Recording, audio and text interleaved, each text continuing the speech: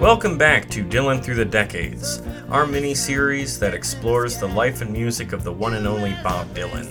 In our last episode, we discussed Dylan's bizarre career self-sabotage, his appearance in a gunslinging Western film, a reunion with the band, the concert spectacle of the Rolling Thunder Revue, and his unexpected turn to end-times evangelical Christianity. Needless to say, the 1970s was a wild decade for Bob, and it left him exhausted by the end of it. He would eventually find some peace, at least for a while, in the arms of the church. Well, it may be the devil or it may be the Lord, but you're gonna have to serve somebody. His 1979 album Slow Train Coming announced to the world that he had finally found his faith, and he was going to tell you about it. On stage, as a matter of fact. During the tour to support Slow Train Coming, Bob ignored his early work and instead focused on his gospel lessons, going so far as to preach from the stage about the fire and brimstone his audience was destined for if they didn't get right with God, his God. There's only two kinds of people, like the preacher says. Only two kinds of people. No matter how much money you got, there's only two kinds of people. There's saved people and there's lost people. This traveling church service was only the start of a 3-year journey through Bob's newfound faith.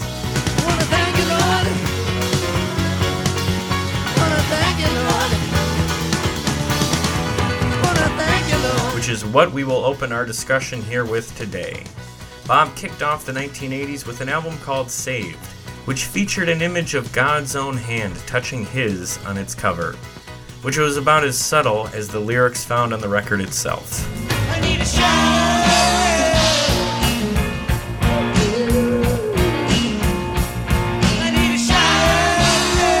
followed that up just a year later with A Shot of Love, which was another dose of praise music, although now with a later touch. But that would fail to win back the fans he drove away with his turn to born-again Christianity. During the tour to support A Shot of Love, he skipped the tedious Bible lectures and returned fan favorites to the setlist. But it wouldn't matter. The so-called slow train had run out of steam, as his low ticket sales was now matching his low album sales. He took much of 1982 off for some much-needed career recalibration. He surfaced only once, alongside Joan Baez, to protest nuclear weapons and also to salute one of his favorite songwriters, although not someone you would probably expect.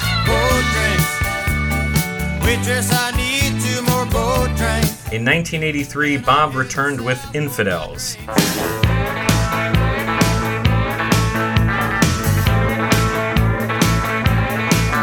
An album full of religious themes and imagery, only now the preaching and praise was replaced with reactionary political rants. Critics seemed to like it, but sales did not much improve. 1985 brought much of the pop music world together for a series of bombastic charity events, and Bob found himself at the center of 3 of the biggest. It can only be one man, the transcendent Bob Dylan! Bob got a solo verse in We Are the World. He headlined the American Live Aid concert, and his off-the-cuff remarks at that event actually led to the creation of Farm Aid, an annual benefit concert that still goes on today. Bob's inclusion in these events was no doubt a result of the work he did in the 1960s, but these high-profile appearances did very little in garnering attention for the work he was doing in the 1980s.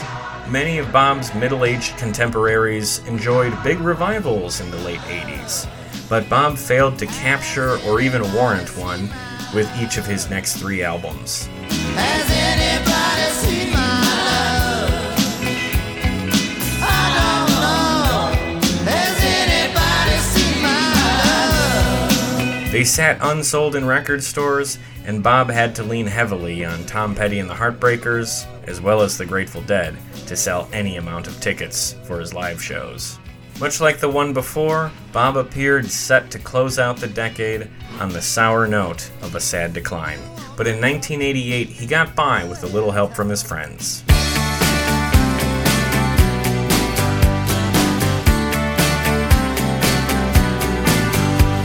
Bob joined with some of his superstar buddies to form the Traveling Wilburys, which would serve as a defibrillator for his now flatlining career. 2 smash singles off a stellar album put Bob back on top of the charts and restored his faltering confidence. Since the Wilburys did not do concerts, Bob launched his so-called never-ending tour, which marked a new philosophy on live performances. He would now focus on playing more frequently for dedicated fans mid-level venues. He then shook off the dust and got back into the recording studio. Most of the time, it's well understood. Most of the time, I wouldn't change it if I could. Which resulted in an album that proved his creative fire was still burning. The 1980s would either be very good or very bad for most legacy acts, but Bob would actually get a little of both. So join us as we look at Bob in his 40s. Did he age gracefully, or did he have a midlife crisis? Let's find out.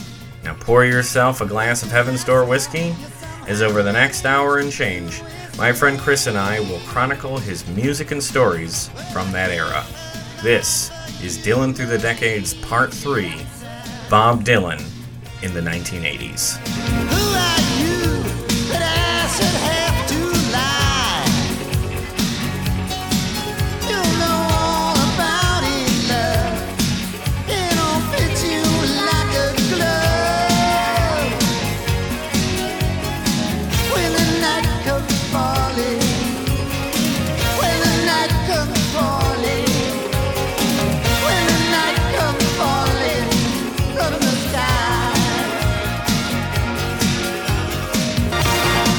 So let's pick up where we left off. So in 1978-79, Bob converts to evangelical Christianity to the point where he is preaching from the stage during concerts. He's only doing songs that have religious messages in them, skipping all the hits that the fans want to hear. And he seems to have really bought into this lifestyle that nobody really saw coming for him. But in 79, he backed it up with a pretty good record. We both like Slow Train Coming. Absolutely. One of the chapters in Chronicles, Bob's book, deals with Oh Mercy, which is his last album of the 80s. And how he sets up the chapter about Oh Mercy is that he says that in the late 80s he was in a personal low point, career low point. He was getting close to hitting rock bottom. And he was developing performance anxiety. He didn't know where his career was going. And he was apparently at the point where he was contemplating retirement. So in the last 2 episodes, we were very positive, very celebratory of a lot of the music here. I think we're going to talk about some stuff that doesn't quite measure up to par with what he put out in the 60s and 70s. In fact, I think a lot of Dylan fans would say he produced very little of value through the whole decade of the 1980s. And I don't know if you remember this, but the first time you were on the podcast, when we did the Heaven's Door sampling, you said, quote, there was probably a 15-year period where Dylan put out absolute garbage. And I have to think you had the 80s in mind when you said that. Yes. Right. Now that we've listened to his discography in the 80s, do you still feel the same way? No, there's some diamonds in the rough. Like, there's definitely his whole Christian period I've come around, and we'll talk about those, I've come around to quite a bit. Oh Mercy's good. And even some of his worst albums, I found a song here or there that I didn't hate. Pleasantly surprised on a couple of moments. Okay, well let's get started. Let's dive into the first one here. So the second album in his crazy Christian period is called Saved, released June of 1980. The lead-off single is the track Solid Rock, which I'll tell you right off, I think that is great. Great song. And I wanna let go, and I can't let go. Wanna let go, and I can't let go. Wanna let go, and I can't let go no more. And appropriately titled, it is very much a solid rock song. But it did not chart. I'm not going to say this every single time he released a single and did not chart. Suffice to say, through the 80s, none of his singles were hits. So I think the title track on Saved is like a very nicely done gospel track. In fact, I think there's a lot of like good gospel music on Saved. There is some here that I don't like. What do you think about Saved? I actually liked it. I enjoyed Pressing On quite a bit. Satisfied Mind, I enjoyed. Dylan's always kind of been weird, I think, lyrically about women. And I think he goes like full retrograde on Covenant Woman. It's cringy. But overall, I enjoyed the album. The two tracks on here that I really don't like are What Can I Do For You and Are You Ready? And you chosen me to be among the few. What can I do for you? I don't know. I guess it's like why worship music doesn't really do it for me. It's very... Would the term simp be appropriate here? Like simps for Christ? Right, yes. Which in the context of church, like in Christianity and Catholicism for us, evangelical Christianity for Bob, the term sheep is not an insult in the context of church. But in the context of music I want to listen to during my day, that vibe or whatever is the last thing I want to hear. Yeah, I agree. I think that just more fundamentally about art. True art is content to just describe. It doesn't have to explain, and it doesn't have to make grandiose, gestures towards, like some sort of an overarching, explanation for the universe and things. And I think definitely at that album's worst, and at Christian or praise music's worst, that's exactly what it is. They go in there with a thesis and they write the thing out, and that's what they come out with. And he's definitely doing that on this album. I felt he was pretty good at steering away from that in Slow Train Coming. Yeah. But it's really at the surface here. It falls into the trappings of worship music as a whole. The album cover did not help.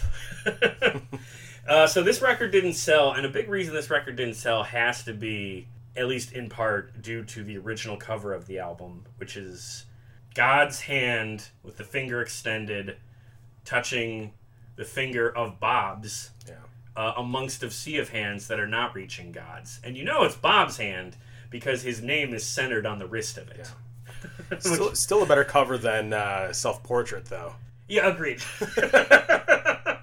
You know what, though? I don't hate the cover. I mean, it's truth in advertising, I guess, to a fault, If you're not interested in worship music, you should not be picking up an album with a cover like that.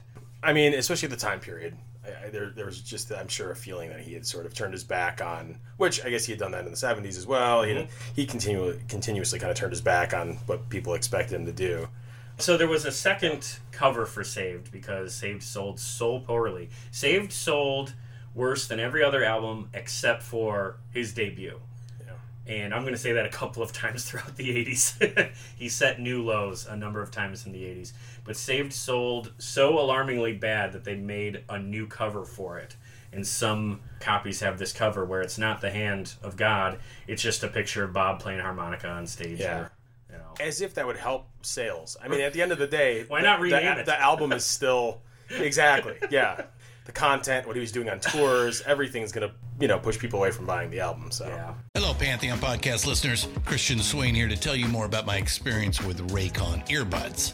Our family now has 3 pairs of Raycon earbuds around the house, and my wife just grabbed a pair of the Headphone Pros to replace some headphones from a company that was double the price.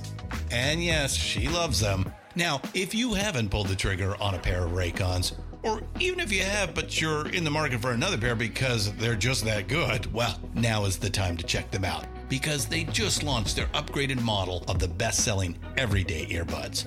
With Raycon's upgraded everyday earbuds, now you also get active noise cancellation, ergonomic design, and multi-point connectivity that lets you pair with 2 devices at once. New quick charge function, 3 customizable sound styles, plus awareness mode. Available in a variety of vibrant new colors to complement any and all skin tones. I even have a pair of earbuds in a cool green color. I have tried just about every earbud known to humankind, and these Raycons are fantastic. Seriously, if you've been wanting to check out Raycons, there truly is no better time. You're going to ask yourself why you didn't check them out sooner, and Raycon offers a 30-day happiness guarantee. So what are you waiting for? Go to buyraycon.com/Pantheon today to get 20% off your Raycon order, plus free shipping. That's right, you'll get 20% off and free shipping at buyraycon.com/Pantheon. buyraycon.com/Pantheon. So he learned his lesson a little bit for the third album in the Christian trilogy, which is A Shot of Love, released August 1981.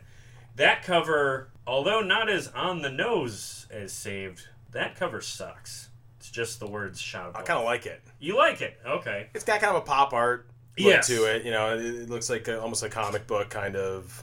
It does look like a comic book. I can't think of the artist who does those comic book type paintings, but yeah.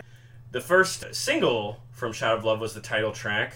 Guess what? It did not chart. And this album sold even worse than Saved. But you don't dislike this album, right? I like this album. Yeah, okay. Do you like it more or less than Saved? Much more. I think I might actually like it better than Slow Train Coming. Oh, okay. All right. By all means, what do you think of it? I mean, first of all, I think, and we talked a little about this earlier, I think his vocals on Shot of Love are the best sort of mature Dylan vocals that you get. I think they're clear. Like, it's still, I mean, it definitely sounds like Dylan, but he's in control. It's clear when he's singing. I really think his vocals are the cleanest on Shot of Love, just about any album he's done. How about the songwriting? Certainly better than Saved. Every Grain of Sand. Yep. I came away, that's one of my favorite Dylan songs now. I gaze into the doorway of temptation's angry flame, and every time I pass that way, I always hear my name.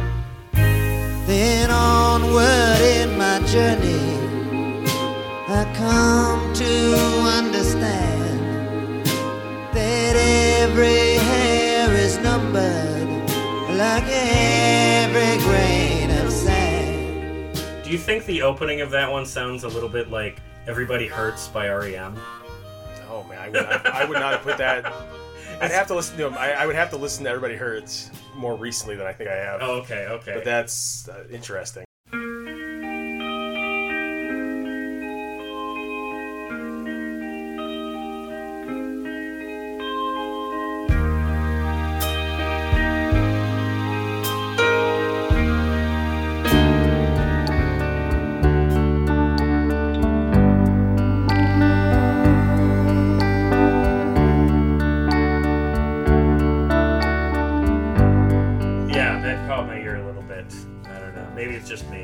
Dylan was touring in Austin a lot at that time.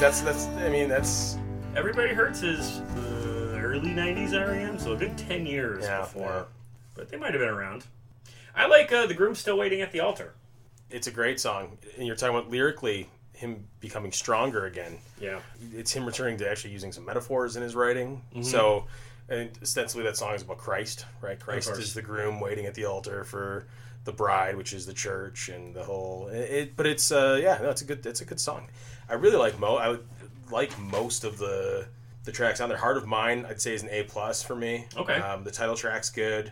Property of Jesus, I think I said, was the Christian equivalent of like a tramp stamp. Like, it's Property of Jesus. But I liked it. It's got a good sound. Yeah. I really like the song. It's funny. The one song on the album I really don't like is Lenny Bruce. Oh. Lenny Bruce is dead, but he didn't commit any crime.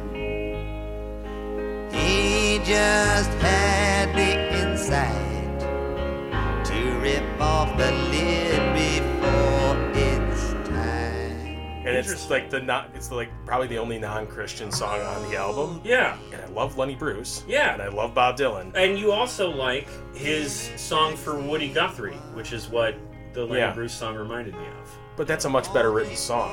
I don't know much about him. Did he die that year? Or did he die in the 70s? Oh, no. He would have died, I think, in the, I want to say 60s. Oh, okay. So this wasn't. But he had become, over the course of the 70s, he was the kind of the progenitor of modern stand-up. I mean, George Carlin, These are all all of those evangelical Christians all flocked. Yes. They're big fans of guys like Lenny Bruce and George Carlin. which is why it's bizarre it's even on the album. That's what I'm saying, The whole yeah. thing is, and I think he's doing a concert again too. Yeah. I'm interested to see at some point if how he performs it now. It's just a bizarre song, and lyrically really weak. Yeah, it just doesn't do it for you. He said he wrote it in 5 minutes. Oh, okay. I heard him say, like, they asked him, like, what inspired you, and he's like, I wrote it in 5 minutes. I don't know. Yeah. So, the tour for Shot of Love, at least the back end of it, is pretty much when we start to see Bob moving away from this. And during the tour, he started to bring back, I can't believe I'm saying this, but secular music. Yeah. His old hits that fans wanted. Because the other thing was, it wasn't just that the albums weren't selling. Dude wasn't selling tickets either. Right. You know? So he was trying to, like, make the show a little more appealing for fans. This was also like the kind of thing he really did not like doing. Yeah. And on top of that he was losing interest in religion. At the end of the tour, he was felt very aimless, very uncertain, and decided to take an extended break at the end of 1981, and didn't do much of anything until 1983. So before we get to the next album, we're going to take a little sidestep here to the one live appearance he made in 1982, just because I find this story very funny. Okay. So we're going to unpack this a little bit. On June 6th, 1982, he played at a Peace Sunday concert, which was a benefit concert to promote nuclear disarmament, which was all the rage in the late 70s and early 80s. Don't see that too much nowadays. There's a lot of no nukes stuff. So Bob shows up, and he plays as a special guest of who else? Joan Baez. And he only played 3 songs with her. They started with God on Our Side, appropriate. And they concluded with Blowin' in the Wind. Also, I'd say pretty appropriate. Smack dab in the middle, they sing Jimmy Buffett's How a Pirate Looks at 40. Mother, Mother Ocean, I have heard you call. Wanted to sail upon your waters since I was 3 feet tall. You've seen it all. When I first heard this story, I thought this was some sort of like real mean-spirited dig at the event itself. Like Bob was making fun of everything that was going on. I've done a little reading about it. I don't think that was the case. I think that was an incorrect reading about it. But it feels wildly inappropriate to play a song like that at a benefit concert. And I'm going to read you a quote from Joan Baez. She was interviewed by Rolling Stone magazine in April 1983, so about a year later, and she was asked about it. And she said, quote, "He always wants to do a song I've never heard before. This time he read it off his arm, and he couldn't see. I begged him to do something we knew, but he wanted to do this Jimmy Buffett tune, A Pirate Looks at 40. He scribbled it all over his wrist, and then forgot to take his jacket off. It's always interesting when Bob appears." I mean, the lyrics, when you really look at them and you read through them and you think about what Dylan's going through in that year, coming off the religion thing, losing that, I'm sure he had been drunk for over 2 weeks. Yes. We do know that he goes for younger women. Oh, yeah. I mean, seriously, I can see where he maybe he felt like this is the song to sing right now. He just called to him.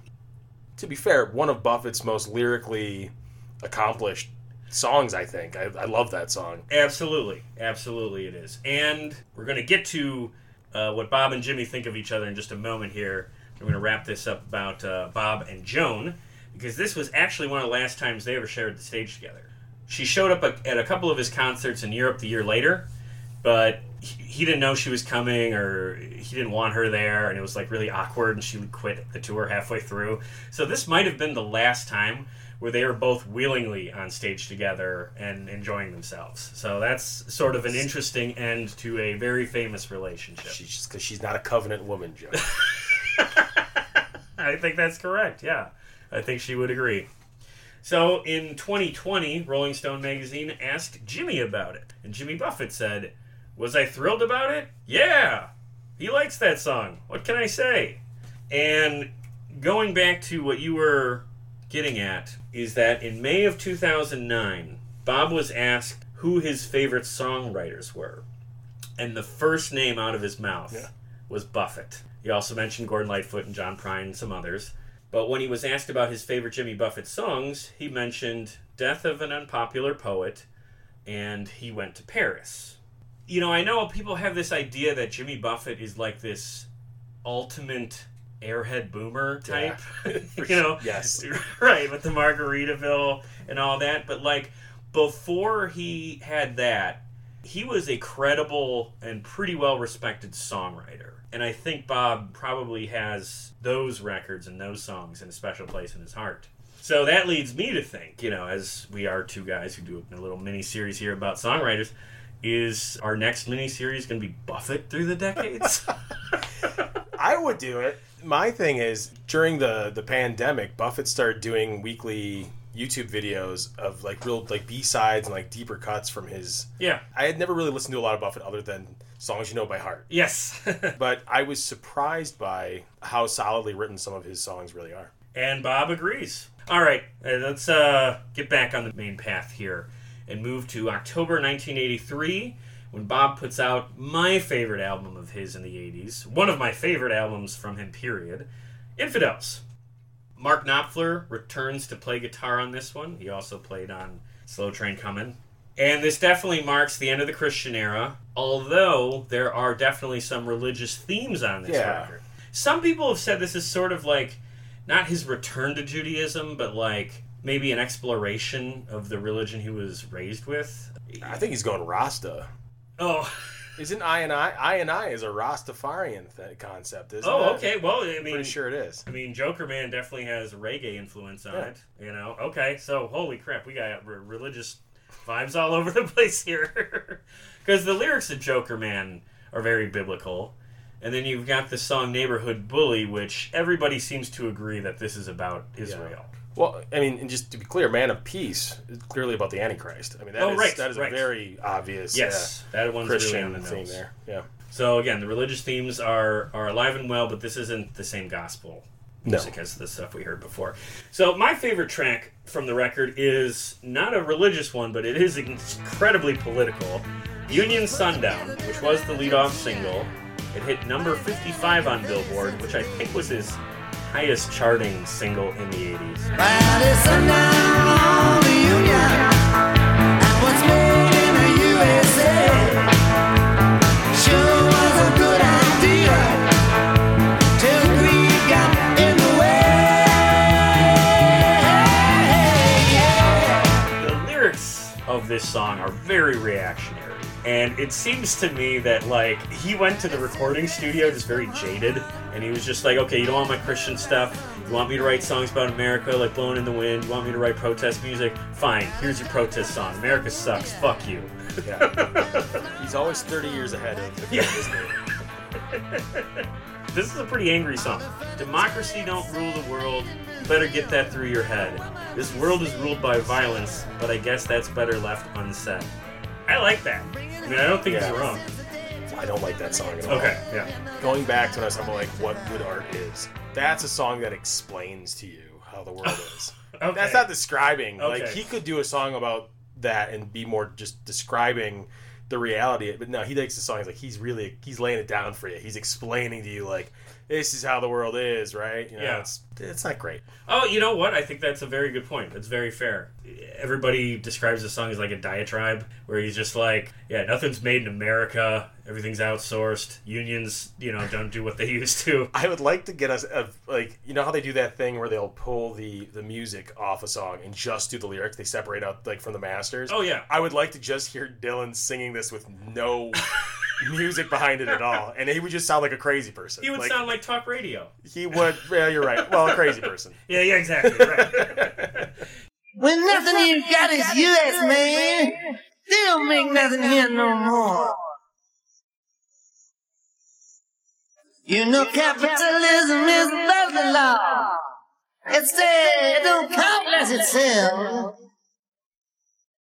When it costs too much to build it at home, you just build it cheaper someplace else. You're listening to the EIB Network.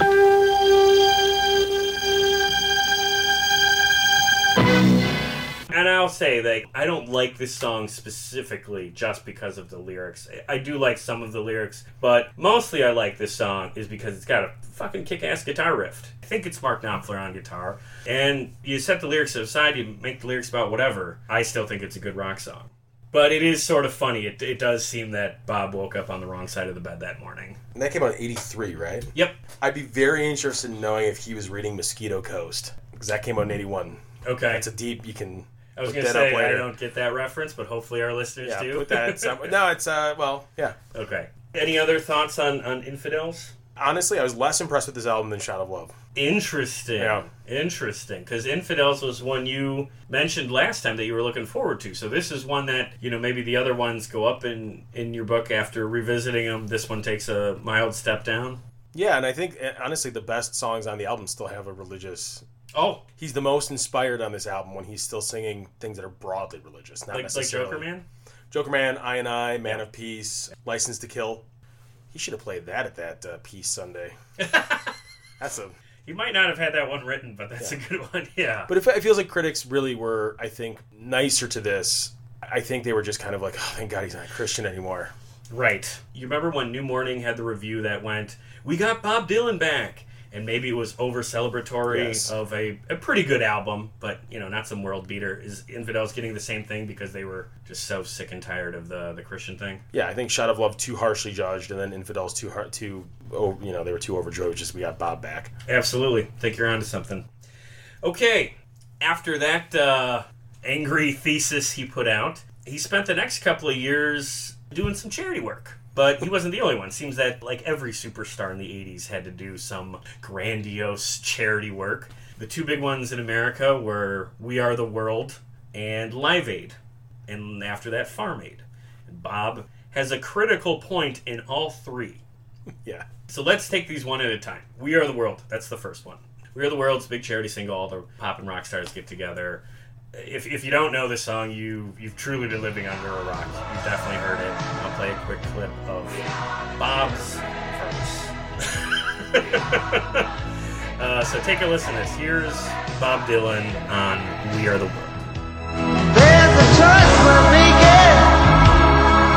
We're saving our own life.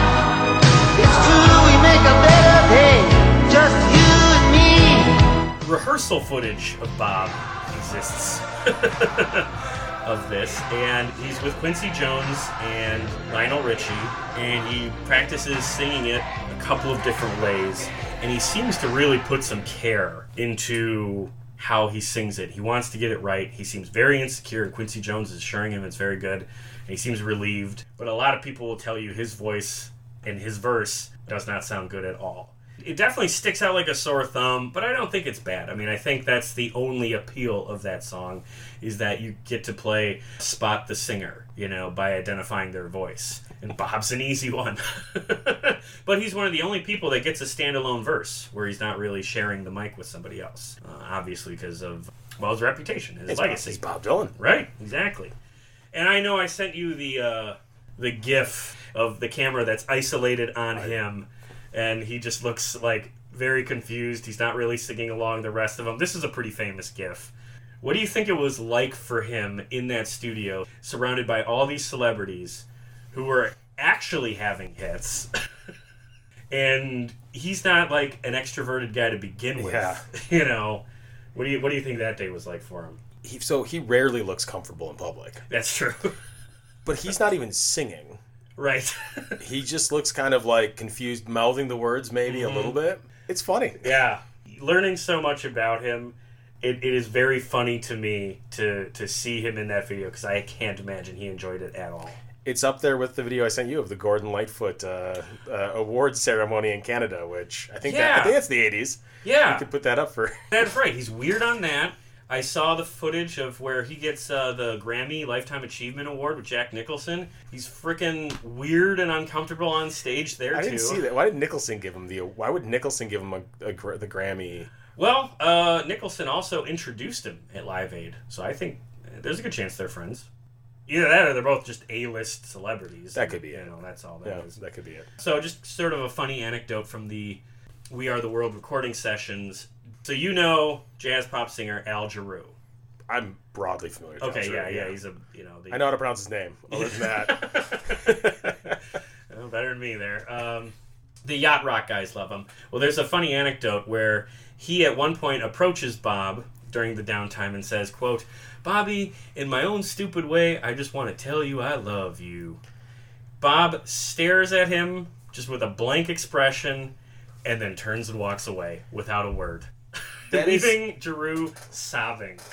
That is one of the best things that... So I read that in the outline that you Yeah. sent me. It's one of the best anecdotes I've ever heard about anyone. Or certainly Bob Dylan, though. Right. Because it's so on brand with his... I mean, knowing what we know about him and how he doesn't like the idea of being like a projection. Like, he doesn't like the idea that he's representing anything other than just his own expression of what he's doing. Yeah. So for somebody who he does not know, presumably, Right. to come and be like, I love you. Yeah. He was probably just like... You're as bad as those fuckers who were storming my barn in Woodstock. Right.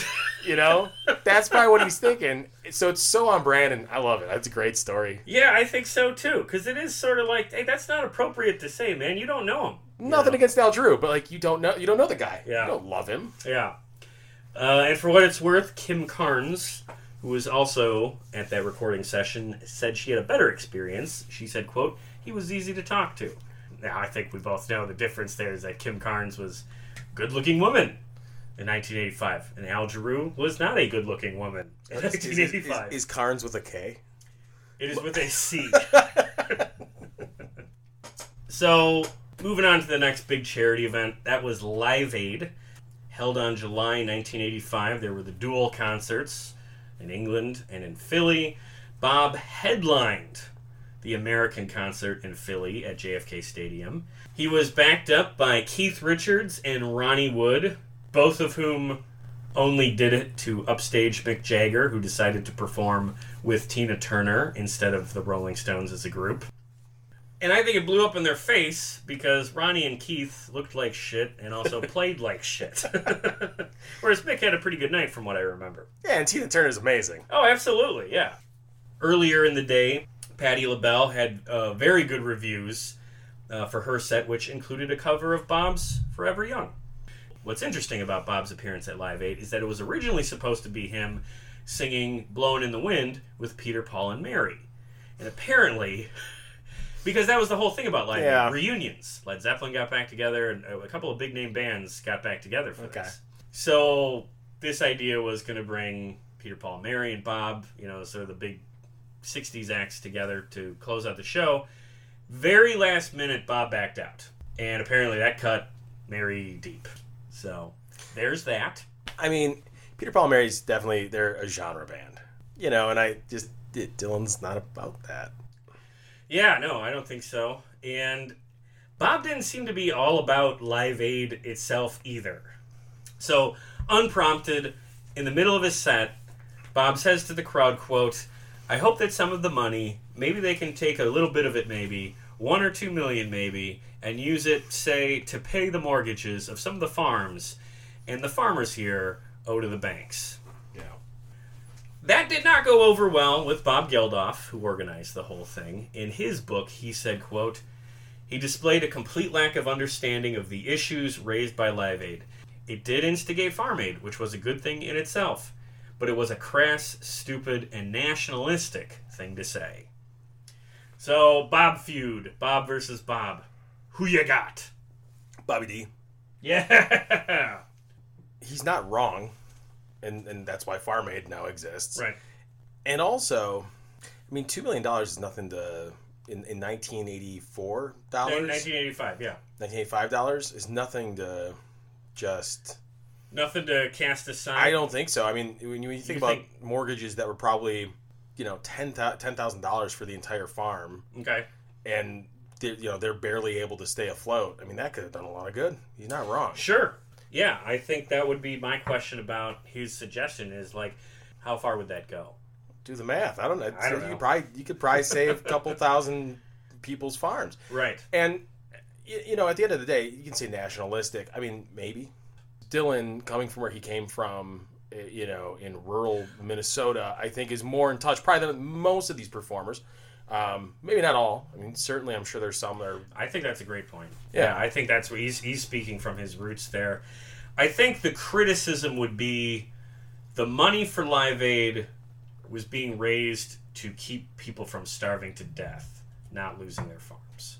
I think that might be the only criticism that I would accept. Now, what I would push back on Bob Geldof about is that, first of all, Live Aid, even though it was all for Africa, it featured no artists from Africa or music from Africa, and a significant amount of the money that was raised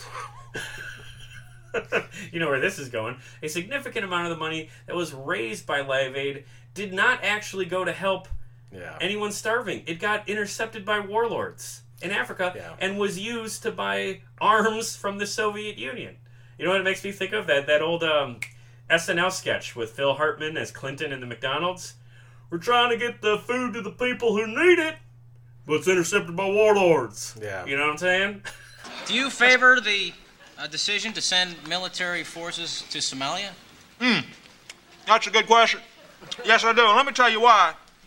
See, right now, we're sending food to Somalia, but it's not getting to the people who need it because it's being intercepted by warlords. And it's not just us.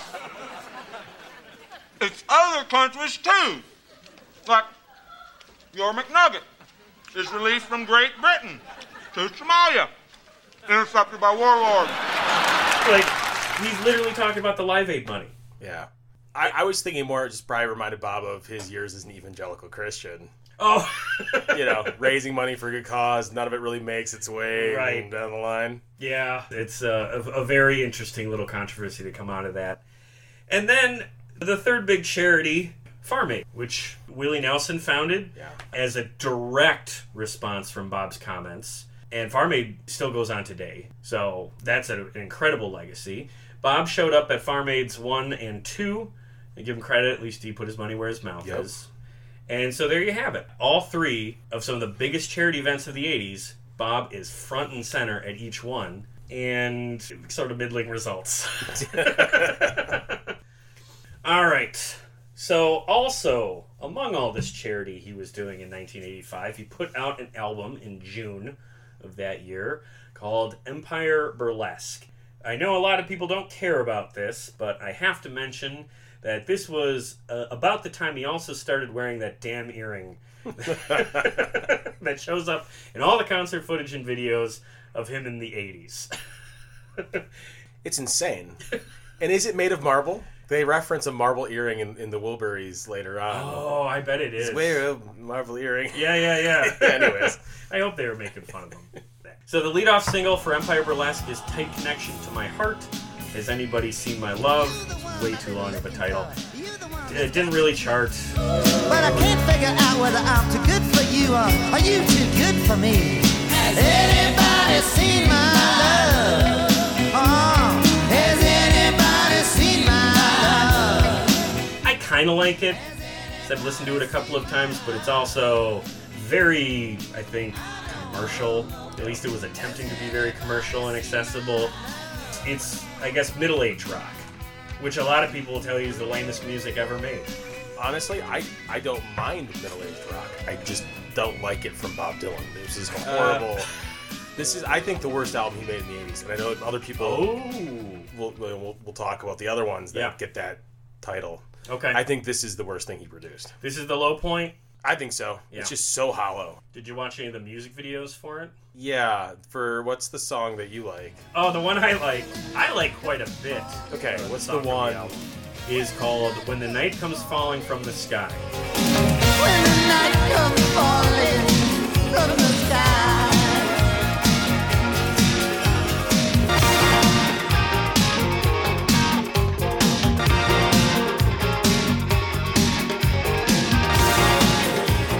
Now that was originally recorded with some of the guys from the E Street Band. Yeah. I don't know how much of them ended up actually being on the track they put on the album, but I like that song specifically because it doesn't sound like a Dylan song at all. It sounds like Miami Vice. There's drum machines. This sounds totally contemporary, and that side of me that loves 80s pop music and shit like that, I was just like, what is this doing here? I was pleasantly surprised, but I will say that's probably the exact reason so many Dylan fans hate this album. To me, that's the only song on the album that has any redeeming qualities. Okay. And it would be a B-side on somebody else's Oh. middle age. Like if Harrison put out, that would be like one that made its way to the very back of the album. Yeah. It's just not great. I don't hate it like I do the rest of Empire Burlesque. Yeah, this is a pretty empty album. It was really only those two that kind of popped out at me at all. The rest of it, very skippable in my opinion. All right, and then the last thing I'll mention here, although it's not very important, but just sort of fun little piece of trivia. Sarah Dillon was not the only person Bob was ever married to. He got married in 1986 to a woman named Carolyn Dennis and had some kids with her, and that was largely unknown for a very long time. And it's kind of funny to me just because that means Bob is one of those secret family guys. But he didn't have another family simultaneously. Right. He's not like an airline pilot from like the who's got the... Sarah was aware of the, of that relationship, yes. Which is very funny. All right, okay. Let's move to our next of the, what are we going to call this? The Garbage Trilogy? Knocked Out Loaded, released in July 1986. I've read a lot of, like, Bob Dylan albums, ranked articles, and a lot of people say, Self-Portrait, or the Christian stuff, or Under a Red Sky. But, like, there's been some revision, and there's been some reassessment of records like those sort of spectacular failures. The one that seems to always land is just pretty much irredeemable is Knocked Out Loaded. The only thing that's considered worthwhile on it at all is the song Brownsville Girl, which is over 11 minutes long. It's co-written by Sam Shepard. This album did nothing for me. I didn't like it much at all. He covers a Chris Christopherson song called They Killed Him. I like that song. I like the original version of that song. I do not like Bob's cover at all. He puts a children's choir on it.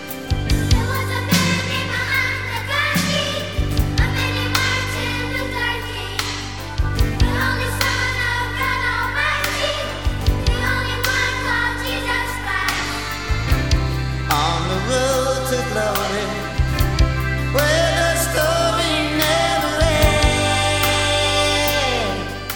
I don't know what else to say. It's absolute trash. The entire album or just that song? Well, that song in particular, but I listened to this album the one time, and I just felt like, okay, well, I don't need to listen to that again. So I like it better than Empire Burlesque. Fair enough. I thought You Wanna Ramble is a solid song. Okay, yeah, the opener, yep. Yep. Brownsville Girl, not terrible. Okay. But I think I'm a huge fan of Sam Shepard. Okay. The playwright, all kinds of stuff. Yeah. Big fan of Dylan, obviously. They are certainly not greater than the sum of their parts. There's a subtraction there instead of an addition. Yeah. Maybe someday. I didn't think it was terrible. I agree with you. They Killed Him should not have been made. No. It's horrible. They should have killed that song. And then I verified this while listening. Precious Memories is the name of the place that cremated my dog. Oh. Which is, oh, God. It feels like with a song, Yeah. Isn't that like, because they got the little figurines are precious? Like, right. That's a horrible song and a horrible song title. Yeah. Not Precious, they're Precious Moments. Precious it's like Moments. Whatever. I don't right. know. It's whatever. That's funny. I get what you're saying. It's terrible. Yeah. Did the song Got My Mind Made Up jump out at you at all? No, I don't think so. Was that... The only interesting thing about that, it was the lyrics on that are from Tom Petty. It was part of a trade. Petty gave him that song, and Bob sent him the lyrics for Petty's fairly big hit, Jammin' Me.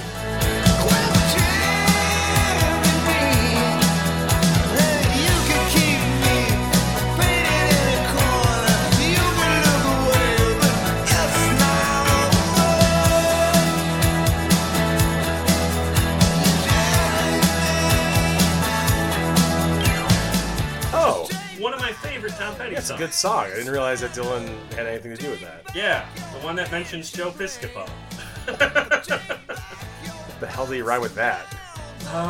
Yeah, it was like, take back Vanessa Redgrave, take back Joe Piscopo, take back Eddie Murphy, give them all some place to go. Yeah, okay. Yeah, it's not. Petty said that Eddie Murphy got in his face about that song. And Petty was like, hey man, Bob wrote it, don't get mad at me. Around that time period, Eddie Murphy was having some problems. Yes. So he probably got in a lot of people's faces around then. Around this time, Petty and Bob were becoming friends. That's why it's worth bringing this up. And they actually started touring together. The Heartbreakers served as Bob's backing band in 86, 87. And in Bob's book, Chronicles, he says, quote, Tom was at the top of his game, and I was at the bottom of mine. This is the point in his career where he said he was starting to develop a level of performance anxiety. He was depressed by how, he was having trouble selling tickets on his own. He had to rely on the Heartbreakers, and then he'd be with the Heartbreakers, and those guys would want to play his old songs. And he would be like, that's a little out of my comfort zone. I just have these songs I like to play. Let's just keep it to these. And at one point thought, this will be my last big payday. I'll wrap it up after this, and I'll start looking for other businesses to get into. Like, he was getting to the point where he was ready to walk away from the music industry as a whole. Thankfully, he did not. And I wonder if part of the reason that he did not was that in January 1988, he was inducted into the Rock and Roll Hall of Fame. So he was inducted in the same class alongside the Beatles, the Beach Boys, the Drifters, and the Supremes. What a class. That's a lineup. Very appropriately, Bruce Springsteen gave his induction speech. It's a good speech, I will say, and I think the quote I pulled from that I think really said it all was he said, the way that Elvis freed your body, Bob freed your mind. The way Elvis freed your body, Bob freed your mind. That is, man, Springsteen. That is... Just nails it. Hits it on the head. That's why he's the boss. That's why he's the boss. And, which is very relevant to what we're talking about today, he also said, quote, that to this day, where great rock music is being made, there is the shadow of Bob Dylan over and over and over again. And Bob's own modern work has gone unjustly underappreciated for having to stand in that shadow. Bob's own modern work has gone unjustly underappreciated. And he name-checks Sweetheart Like You and Every Grain of Sand. Every Grain of Sand, I can see Springsteen. Well, Springsteen has that kind of gospel. I mean, you've seen him a number of times, too. Yeah. He's got that. There's almost a revivalist sort of feel to his performance, the entire thing. So I can see him appreciating Dylan's Christian music maybe more than some other artists. Oh, absolutely. Yeah, I think that's a good point. And to be fair, Every Grain of Sand is phenomenal. Yeah. So very cool to see Bruce acknowledge some of the stuff that Bob was doing in the meantime instead of just heaping praise on him for stuff he did 20 years ago. I mean, Bruce was smart enough to realize that, Bob has heard enough praise about what he did in the 60s, giving him some credit for the stuff he was doing more currently, I think must have meant quite a bit to him. I will say this induction ceremony is pretty infamous. It's a bit of a shit show, thanks to Mike Love of the Beach Boys. And anyone who knows anything about the Rock and Roll Hall of Fame knows this story. But when it was Mike Love's turn to get on the mic, he just started calling out everybody in the hall and out of the hall. He called out Paul McCartney and Diana Ross for not attending. He challenged Springsteen and Billy Joel to get up on stage with him and the Beach Boys and play something. He called Mick Jagger chicken shit for not jamming with the Beach Boys, which is honestly very funny. And after that tirade, when Bob finally got up to give his remarks, at one point he says, and I want to thank Mike Love for not mentioning me. There's that sense of humor that always gets lost with Dylan. The guy's got a wry sense of humor that people always kind of gloss over. It's funny. Yeah, right alongside all the appropriate people that he would thank. He just had to throw that little dig in at the end. It's great. Elton John made a very similar joke that night as well. But one interesting thing about Love's comments is that Mike seemed to imply that other groups of his era weren't, tough enough or popular enough to do as many dates a year as the Beach Boys did. He bragged about how many dates that the Beach Boys did. So another part of Bob's quote is that he says, I play a lot of dates every year, too. And peace, love, and harmony is greatly important indeed, but so is forgiveness, and we got to have that, too. which I think was in his own way of saying, like, look, man, I play a lot, too. Don't get on other people for not doing it how you do it. No. And I also think, I mean, look, Mike loves always butt sore because let's be clear, Brian Wilson is the Beach Boys. Yes. Mike Love is one of rock and roll's great villains. Yeah. I mean, so there's always going to be that. He's always trying to prove something. Yeah. Yeah. Definitely one of the most interesting nights the Rock and Roll Hall of Fame's ever had. So one thing I got to mention quickly here before we move on to the last couple records is Bob made a movie in 1987. Or at least it was released in the UK in 1987. It's called Hearts of Fire. Bob plays a cynical, burnt-out rock star. So I think you can guess why he took the part. But here's the thing. We got a lot to talk about yet, and neither of us have watched that movie yet. So we're going to table that for our part 4, Bob Dylan in the 1990s, because this movie had a very short theatrical run in the UK in 1987. It wasn't until 1990 that it was released straight to video in the United States. So we'll address this movie based on its video release. I just have to say, Dylan started making some good albums in the 90s, but I am looking more forward to watching this movie than listening to any of those albums. I think you're correct. I think we're going to have a movie night here and watch it together. Now, one of today's most acclaimed young actors, Rupert Everett. One of tomorrow's hottest singers, Fiona. And in the role that takes you beyond the legend, Bob Dylan. Hearts of Fire. All right, stay tuned for that in part 4, Bob Dylan in the 1990s. Okay, let's get back to Dylan's studio releases. This is the third of what I'm calling the garbage trilogy.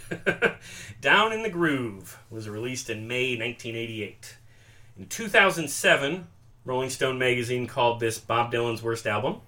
And 10 years later, they wrote an article that noted that this was around when his, quote, career hit rock bottom.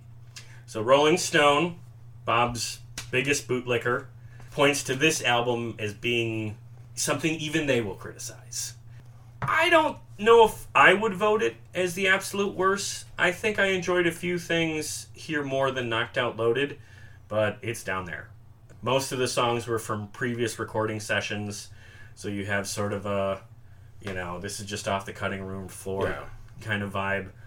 I think the only two worth mentioning, at least for me, is that I think Ugliest Girl in the World is a little funny, and then the track Silvio is pretty good. Yeah. But beyond that, I thought this album was a total bore. So I kind of liked it. Fair enough. It's a lot of covers, and Dylan, Right. Dylan doing covers. I mean, that's been the last, up until recently, that's been the last decade of Dylan, really, in the 2010s, 2010, whatever we're calling them. Yeah. Let's Stick Together. It's a straightforward cover. Yeah. I liked it. People might know the Canned Heat for the Canned Heat. Yeah, I think that's right. Did the Let's Work Together, right? Sally Sue Brown, it's marginal, but it's still not horrible. Had a Dream's not bad. Ugliest Girl in the World is kind of a fun song. Yeah, it's a little to your funny. point. And then I thought Shannon Doe is not a bad cover. But Okay. again, as a cover, he's it's not this album. How many original songs are even on this album? It's not Probably less than half. It's less than half. It's a handful. It's certainly not his worst. I don't know. I don't think it's as bad nearly as people say it is. So you think it's a step up, at least from Empire Burlesque? Oh yeah. I really don't like Empire Burlesque. I would say Empire Burlesque is his worst album. Okay, let me think of some of the albums we weren't big on. I remember we weren't real big on John Wesley Harding. Yeah, Okay, you're not John gonna- Wesley Harding's better. Okay, yeah. How about Street Legal? I think I might like this better than Street Legal. Okay, there you go. So he was still playing a couple of concerts with Petty when he was putting this record together, but he was also teaming up with, of all bands, the Grateful Dead, who were having a very big revival in the late 80s. And their one big hit single, Touch of Grey, and they were doing stadium shows. Yeah. And I think Bob saw an opportunity to make some money and to keep playing stadium shows by teaming up with them in the same way he teamed up with the Heartbreakers. Didn't go as smoothly. He said that his performance anxiety was real high at this point, and he was also drinking really heavy. And in Chronicle, he mentions a story where he sort of found his footing by going out to like a jazz club one night and seeing a jazz singer play some old song he liked, and he was just like, damn it, I know how to do this. And then went back and played some more successful shows with Grateful Dead. And that may or may not be some myth building, but I think there's something there. I think his time with the Dead helped him find his feet a little bit and helped him to decide that he did not actually want to retire from the music business. So their partnership did lead to a live album, of which I am wearing a t-shirt. Dylan and the Dead gets my vote for my favorite cover of a Bob Dylan album. Yeah, I think maybe. I might agree with that. Great album artwork. Anytime you put a train on the cover, I think that's a thumbs up for me at least. But anyway, better be careful. The guy riding that train is high on cocaine. All right. Very good. Yeah, well. Very good. But the album itself is pretty shitty. Probably the least essential part of Bob's discography. Yeah. Dylan and the Dead. I guess Bob asked to join the Grateful Dead full time, and Jerry Garcia was stunned and said, well, I guess we have to vote on it. And he took the proposition back to the rest of the band. They voted no. I mean, that speaks volumes. Now, is that real? Is that apocryphal? Where is that from? I mean, it's interesting to hear. I mean, it's from one of the Dylan biographies, and it has quotes from Jerry. Because their accounts, of course, like everybody else who's ever been around Bob, is that he was difficult. He was drinking pretty heavy. He didn't want to do the songs they wanted to do. Oh, no. I'm not saying that they would vote no. I think they would definitely vote no. Just that he asked it all. That's interesting to me. Maybe he kind of thought, I'll get back some of, the magic I had with the band. It's kind of similar musical chops. I mean, but the problem is they'd be a backing band, right? I think that's where he's not getting, maybe. Right. Because he's probably really loaded. I mean, I think he was really drinking a lot at this time. He was drinking pretty heavy. The band analogy is a good one. Thankfully, he did not join the Grateful Dead, because that left him available to join a different group. The Traveling Wilburys was made up of George Harrison, Tom Petty, Jeff Lynne, Roy Orbison, and Bob. The story goes, Harrison needed a song to be a B-side for a single he was putting out. He got these guys together. They recorded Handle with Care. Everybody's got somebody to lean on. Put your body next to mine and dream on. Took it to Warner Brothers, and Warner Brothers was like, yeah, that's not a B-side. That's all. That's not just even just a single. That's an album. You all need to get back there and produce a proper album, of which they did, thankfully. Handle with Care is one of the best songs of the 80s.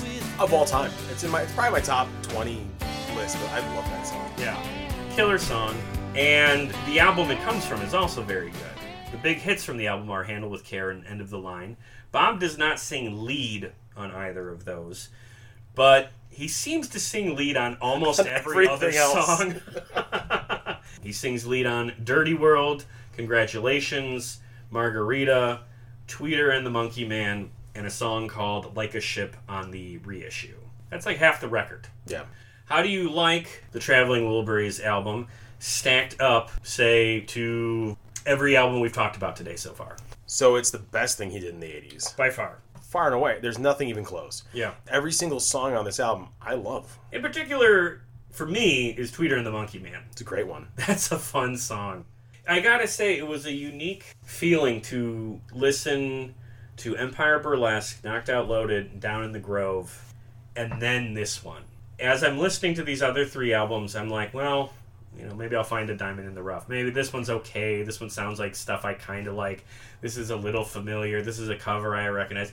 I'm just reaching for these, okay, passable moments. And then you get to Traveling Wilburys Volume 1, and it's just holy shit, albums are allowed to be this good? maybe it's like no one was telling Dylan no, really, in the 80s, and he wasn't collaborating. Maybe that's why he wanted to join the Dead, because he wasn't collaborating with anybody who were like peers. Yeah. And then all of a sudden he hits the Wilburys, and it's like, first of all, the best Beatle. Yeah.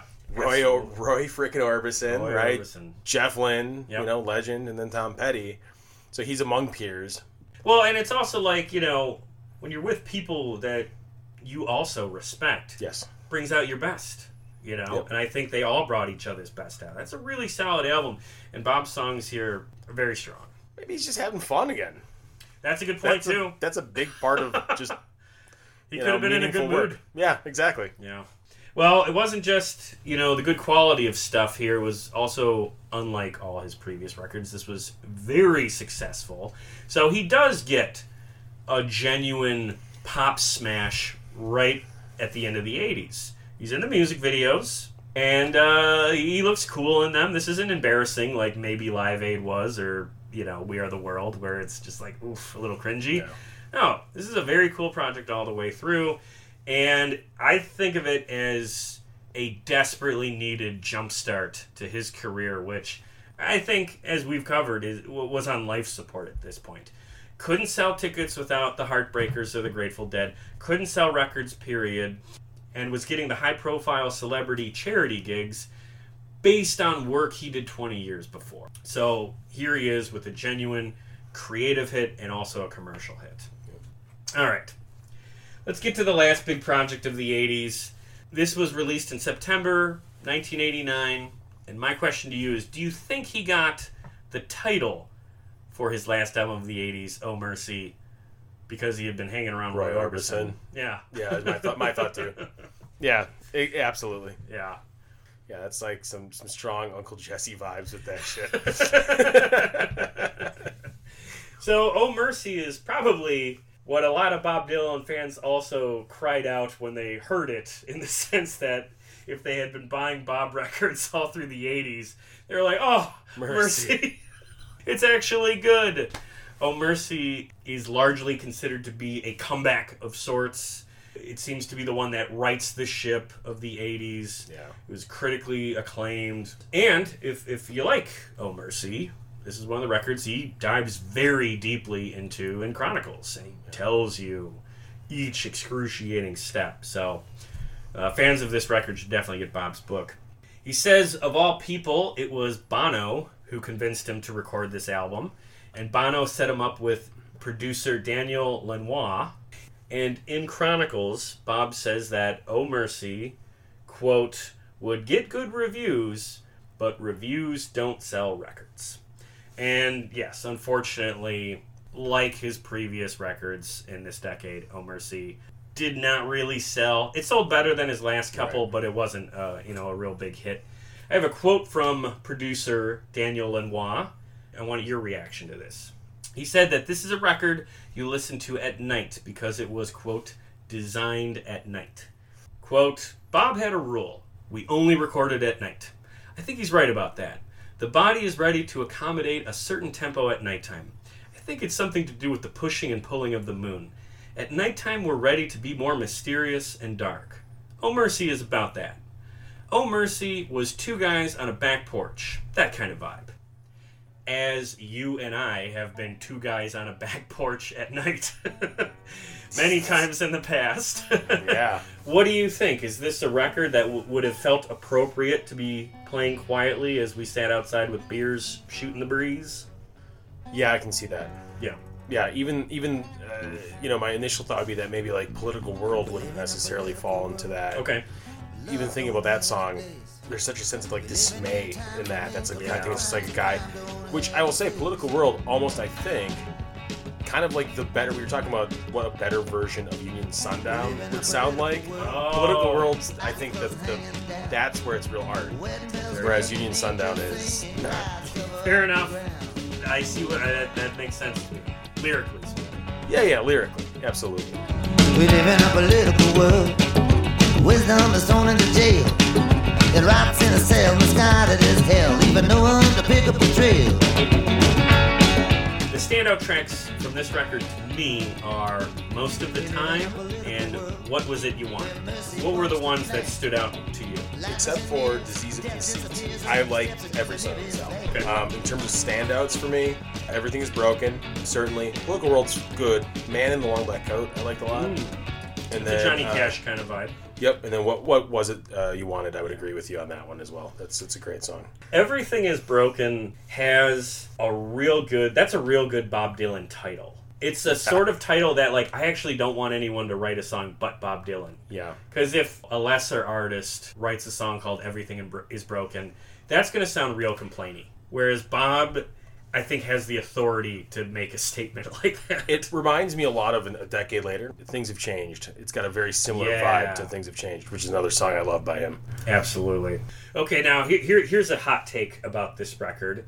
This is the only downside of the record for me. This record is the one that I noticed the coarse end of his vocals has arrived. All through 60s, 70s, and most of the 80s, I enjoyed his vocals. Yeah. And I had sort of forgotten about, like, why I had been apprehensive to really dive into his discography, because I was enjoying his singing through so much of this.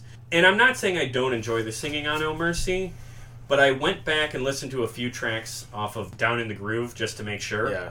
But there is a distinct difference between his vocals just a year before on Down in the Groove and the coarse, harder edge singing style he was doing on Oh Mercy. Now, I think that really works in a positive way for a song like Most of the Time, but I will say I'm sort of worried about how I'm going to like the rest of his music from here on out. I thought you would have said it certainly works for Everything Is Broken, because like my voice, you know. I have three distinct theories about what's happening with his voice. Okay. One, just the drinking and the smoking. Absolutely. Smokes like a chimney, drinks heavily. The other one is his teeth. We talked about. Hey, look. I know that you always laugh when I say this, but like he's getting to a certain age, and people say he does not brush his damn teeth. Yeah. So maybe that's a problem. I don't know. And the third is, and this is the one that like most recently occurred to me, is he's always been into boxing. He's big into like amateur boxing. Of course, Hurricane Carter. Yeah. Did he start doing like? Did he like bust his face up, like his nose up a lot? I'm not joking. Like, oh wow, we always want to make these things like it's a stylistic choice, or he's giving whatever. But like, so frequently these things are really just mechanical. Yeah, I almost wonder if it's like his teeth or his nose or something, both from bad oral hygiene and also from getting punched in the face a lot. I don't know. Well, I don't know anything about boxing as a hobby, but I do know what you're talking about. The hygiene is both of the biographies, which are very well respected about him, mention about how gross he just was in the 80s. Yeah. You know, how he'd go to like celebrity parties with like dirt under his fingernails and smelling terrible. But women would still just be all over him. Like Elizabeth Taylor was all over him, even though he was like looking like a hobo. In my experience, those are the guys that the ladies go for. the real crusty dudes. Yeah.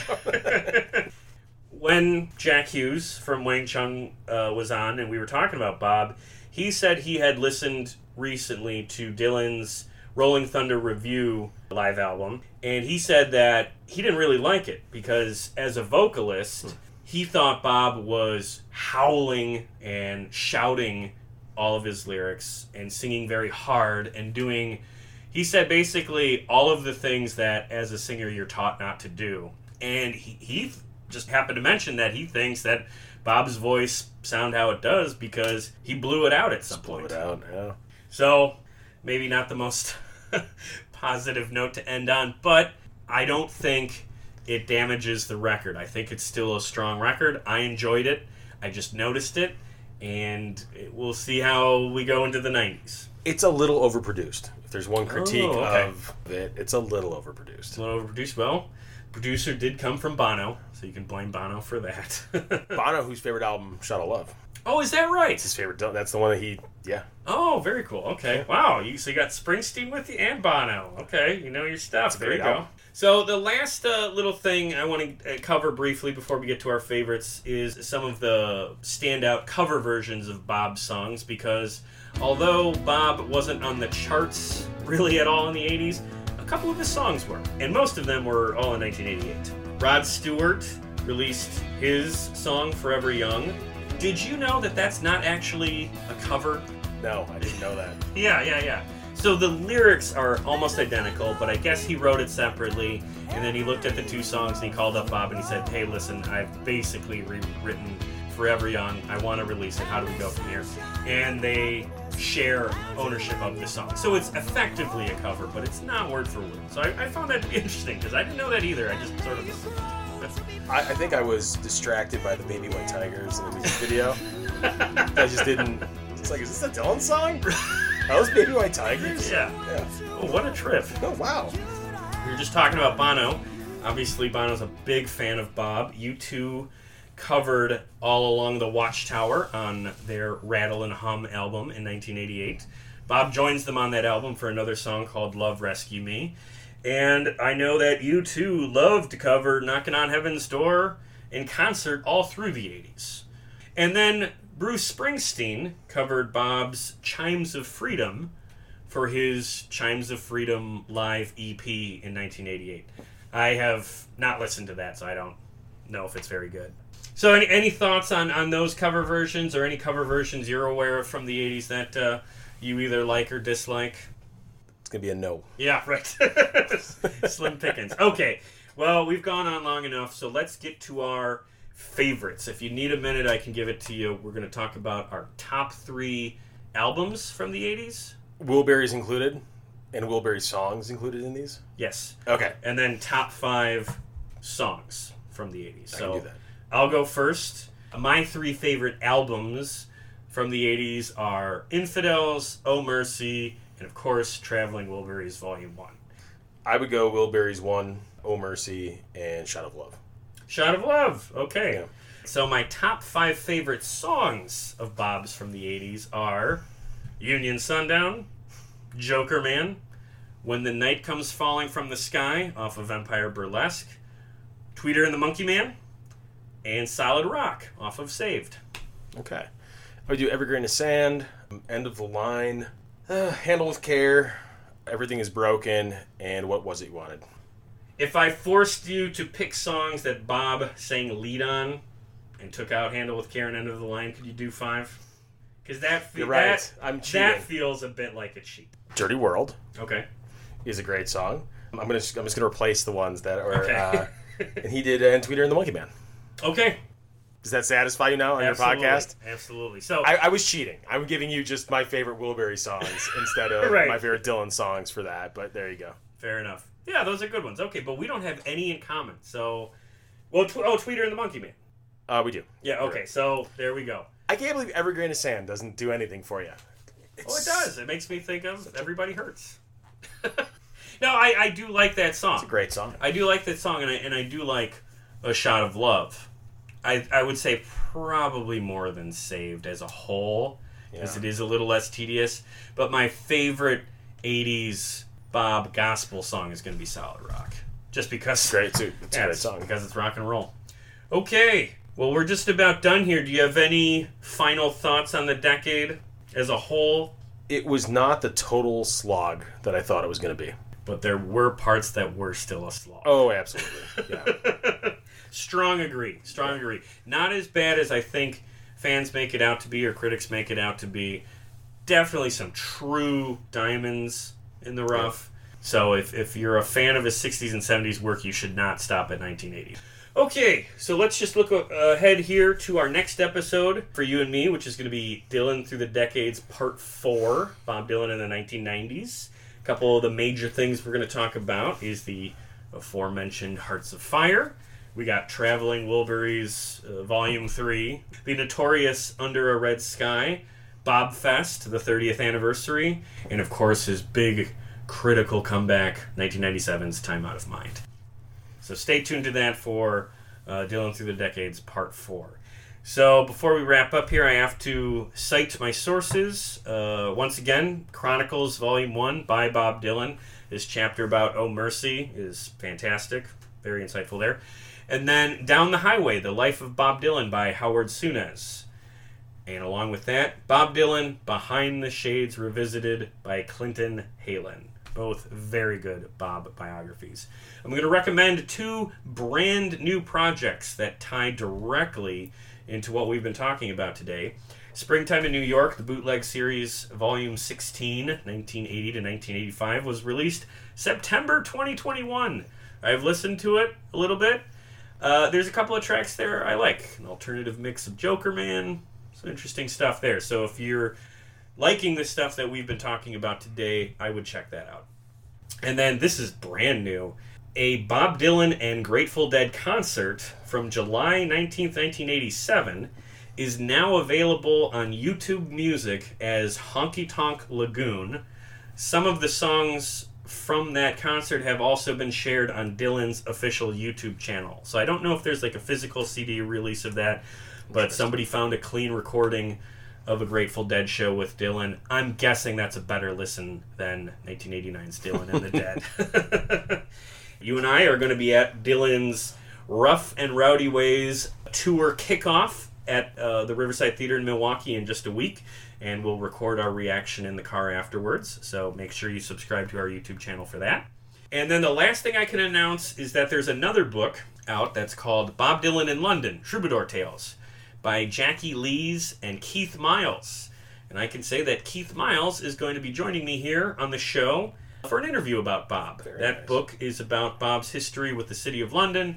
He's got a new book about Bob's history with the City of New York coming out late November. So he's going to come on the show and talk about both of those projects. So a lot of Dylan content coming up. Dylan Broadway show right now, too. Oh, is that right? Yeah, Girl from the North Country. It's all Dylan. Oh, okay. Yeah. It's got terrible reviews, but it's... Well, but it's relevant. I mean, I thought I'd bring it up. Yeah, absolutely. Yes. Very good. Okay, on that note, I'm going to play us out with Tweeter and the Monkey Man. Chris, thank you again for coming on. This was an absolute blast. Thank you, Joe. All right, take it away. Tweeter and the Monkey Man were hard up for cash. They stayed up all night selling cocaine and hash to an undercover cop who had a sister named Jan. For reasons unexplained, she loved the Monkey Man.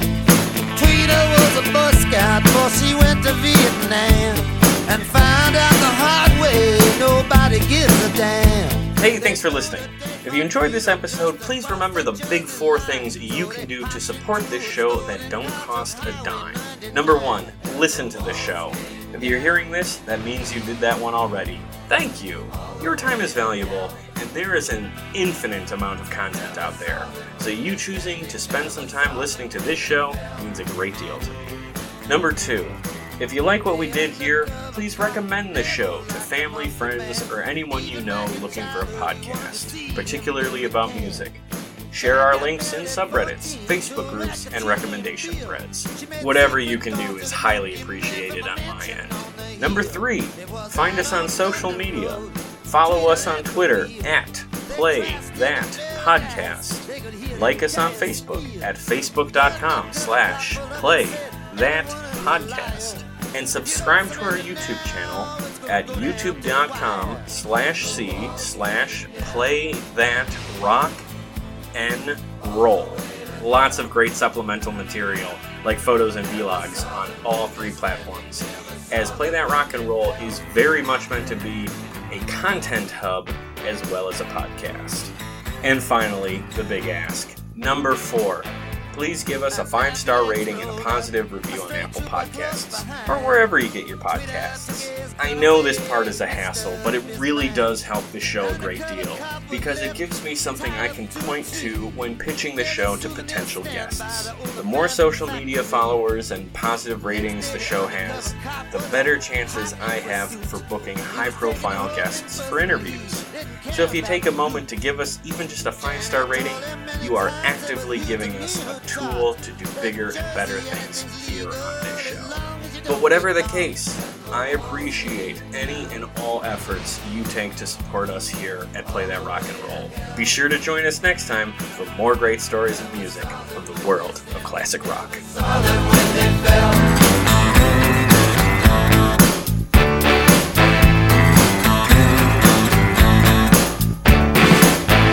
Someplace by Rahway Prison, they ran out of gas. The undercover cop last. Jan jumped up out of bed, said there's someplace I gotta go. She took a gun out of the drawer and said it's best if you don't know. The undercover cop was found face down in a field. The monkey man was on the river bridge using Tweeter as a shield. Jan said to the monkey man, I'm not fooled by Tweeter's curl. I knew him long before he ever became a Jersey girl. And the walls came down all the way to hell. It's NFL draft season, and that means it's time to start thinking about fantasy football.